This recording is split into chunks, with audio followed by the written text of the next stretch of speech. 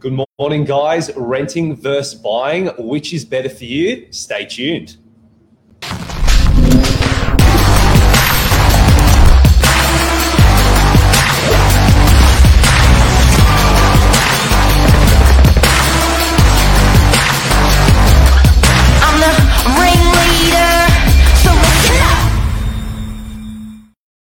Good morning, Sienna. How you going? Good morning. I'm well. The weather's not doing so nice. I know, it's a bit rainy today. It's been interesting summer. I feel like some days felt like winter. It has been. I've been getting a little bit of a cough, so bear with me. I feel like when the weather changes, it goes.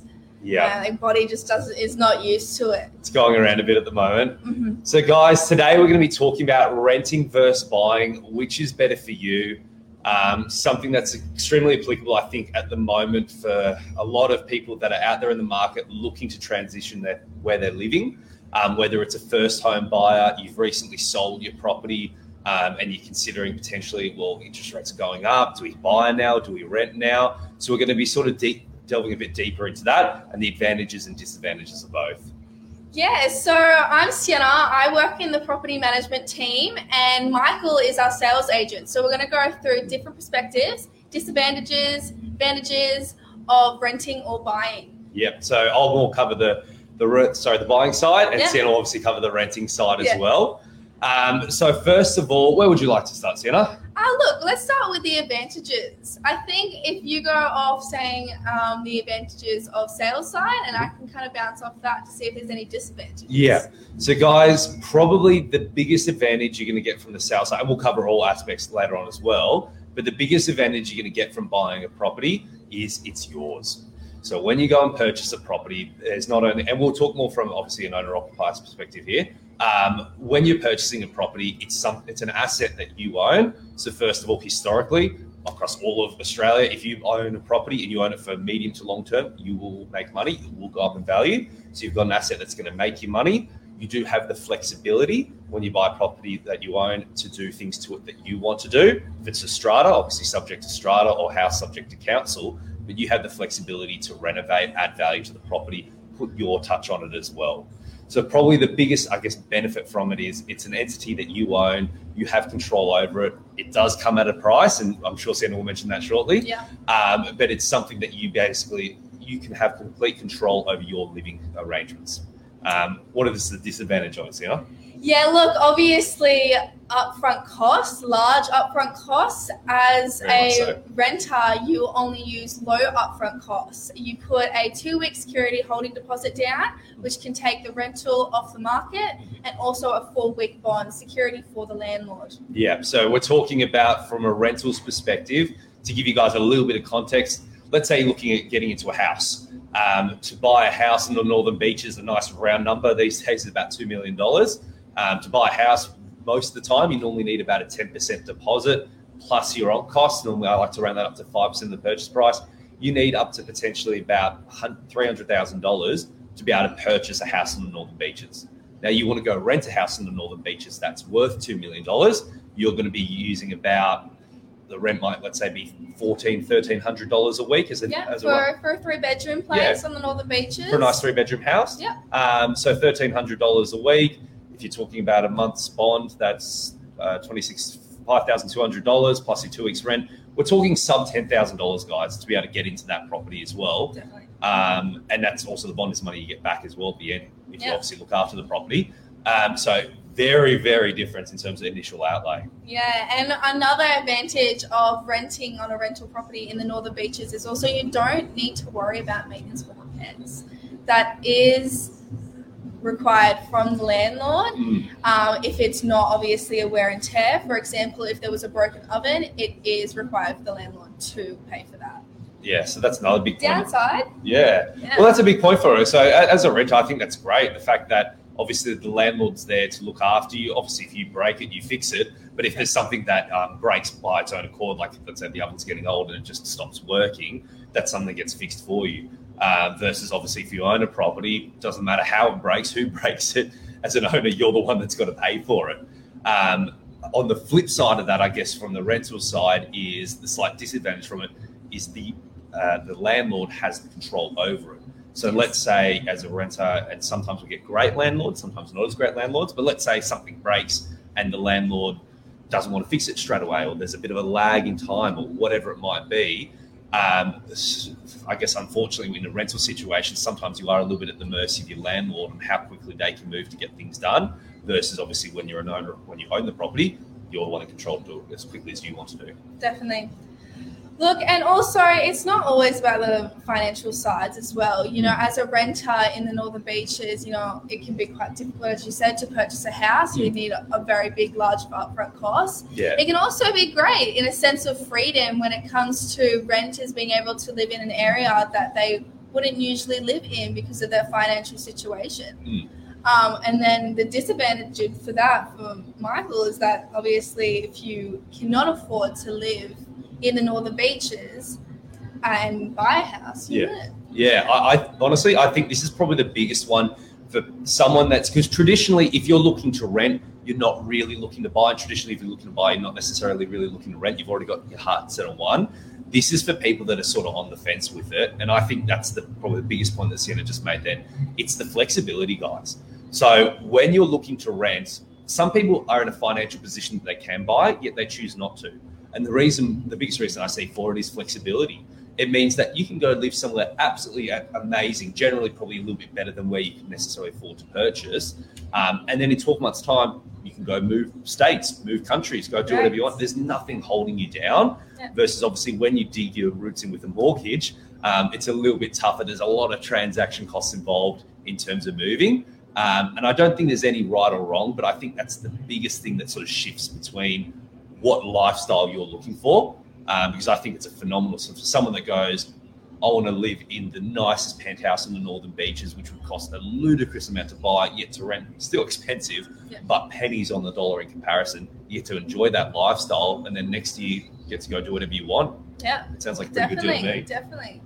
Yeah, and also I would say you could also talk about, you know, sorry, I lost myself. Did you want to run by? And then lastly, we talked about some, and we're sort of bouncing off here, obviously, advantages and disadvantages of both.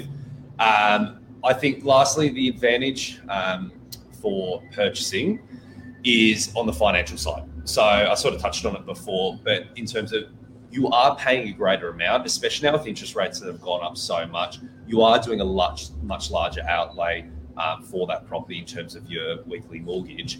However, I find that if you're buying in a good solid area, the capital growth will outweigh that long term. Short term, you've got to be budgeting in for your cash flow. Long term, you are creating a bit of a nest egg for yourself. And this is the thing with a lot of Aussies. Normally their largest asset that they own is their primary place of residence, their house. So, and what I find for a lot of people is that's their nest egg, what they retire on.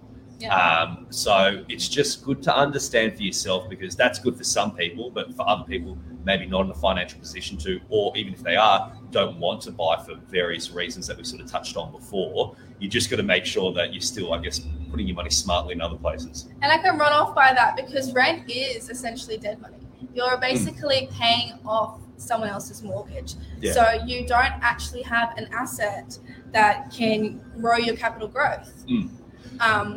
And going off that, Michael, have you anything to add? So, well, that's very true. I guess on the flip side, there is a potential as well. If you're working from home, you can get a bit of a tax deduction on your rents that you're paying if you're working from home, and obviously speak to your accountant. But there are sort of tax advantages and implications from that versus as a primary place of residence. If you're working from home, if you want to try and claim part of your mortgage on the tax, just be careful, because sometimes there's capital gains implications from that also. So there's sort of, once again, it's more for your unique situation, what works for you. There is not, as I'm sure you guys can see now, not one size fits all. Of course, it's the Aussie dream to own a property, but it's not necessarily the be all end all. Off the back of that, a little bit sidetracked, but like rent vesting, for example, you might opt to, like Sienna said, if you can't afford to buy on the Northern Beaches, you might opt to rent on the Northern Beaches. You still want to buy a property because you know property's a good investment. It's going to go up long term. Go buy where you can afford it. Go buy somewhere maybe slightly outside of the CBD or our surrounds from it, in a place that is at a budget that you can afford there. You're still owning a property. You still got something that's going up in value. You get to live where you want to live. Best of both worlds. Awesome. Yeah, and also I think if we're running off disadvantages as a renter, you also can get a lack of security in regards to that, because most leases are fixed term periods. So it could be 6 months to 12 months. And if the landlord does decide to sell or does decide to move in themselves, they can give you, I believe it's a 1 month notice. Yeah. And then, you have to run out and go to all these open inspections and find another rental property that is suitable for yourself as well. Yeah, very, very true. And so sort of cap off and summarize from that, I guess from what I'm seeing, the points we've touched on today is, as an owner-occupier for someone that's looking to purchase, you have a bit more of a control over your property. You are more tied down to it. So you are obviously, in the sense of a mortgage, held in there. But you do have the flexibility with the home for yourself. You have more control over everything you want to do with it. It does come at a price, however, in terms of generally your initial investment's going to be a lot more. And on top of that, your weekly ongoing repayments are going to be a lot more. Versus on the renting side, you've got the flexibility. You can live where you want to live. There's so many pros there. But obviously the biggest con from it there is you just have less control over the actual property, as someone else does own it. Yeah. So in terms of renovations or repairs and all that sort of stuff, you obviously you're in a relationship with someone else, the landlord. It's restrictions of your lifestyle, essentially. You know, a lot of landlords forbid to be pets in rentals. That's a big one, yeah. So a lot of families, a lot of prospective tenants struggle to find rental properties in the Northern Beaches. That's a really big one, because most people that I know or know of someone, everyone's got a dog, a cat, or whatever pet they might have. And that's a big thing, because even in, let's say, a pet-friendly block or a house that obviously can have pets, it is up to the landlord's discretion if they don't want to have a tenant with pets in the property. And so it does make it really hard, where a lot of families do have pets, or couples or singles do have pets, where there's not many rental properties out there that allow them to get into that. So, and that's a big thing. I actually have spoken with people as well that have sort of first-home buyers jumped onto the property market in terms of purchasing. They're going, well, I'm sick of renting. I'm sick of landlords being able to tell me I can't have a pet. I want to be able to buy so I can have my cat that I love and have it in the property. So it's something to factor in as well. Yeah, also I think maybe a disadvantage for renting as well could be a lack of privacy, in the sense of, we do routine inspections for security of the landlord. We go into the rental property and we ensure that they're taking care of the property. Yeah, that's very true as well. Yeah. So obviously, as a homeowner, you don't have to go through that. As someone that's renting, once again, you have the flexibility, but it comes at a price. So you've got a property manager, you're in a relationship with someone else, not just the bank, and they come through, they make sure the property's obviously in good condition, as obviously it should be that way, because it is the landlord that owns the property. But once again, it's just something that there's no free lunch, unfortunately. Yes. Everything comes at a price. But guys, hopefully that helped you a little bit today in terms of just bouncing off a few points, pros and cons on both sides of renting and buying. I think in the right situation, both very much have their advantages. Upsides, downsides. Exactly. So you just got to work out. Hopefully it helped you a little bit if you're sort of on the fence a little bit with it, with what might suit you best. And help you make that decision. Perfect. Anything to add, Senna? I don't think so. All good. Awesome. Thank you guys for watching, and have a great, hopefully not so rainy Friday. See you guys. Thanks, guys.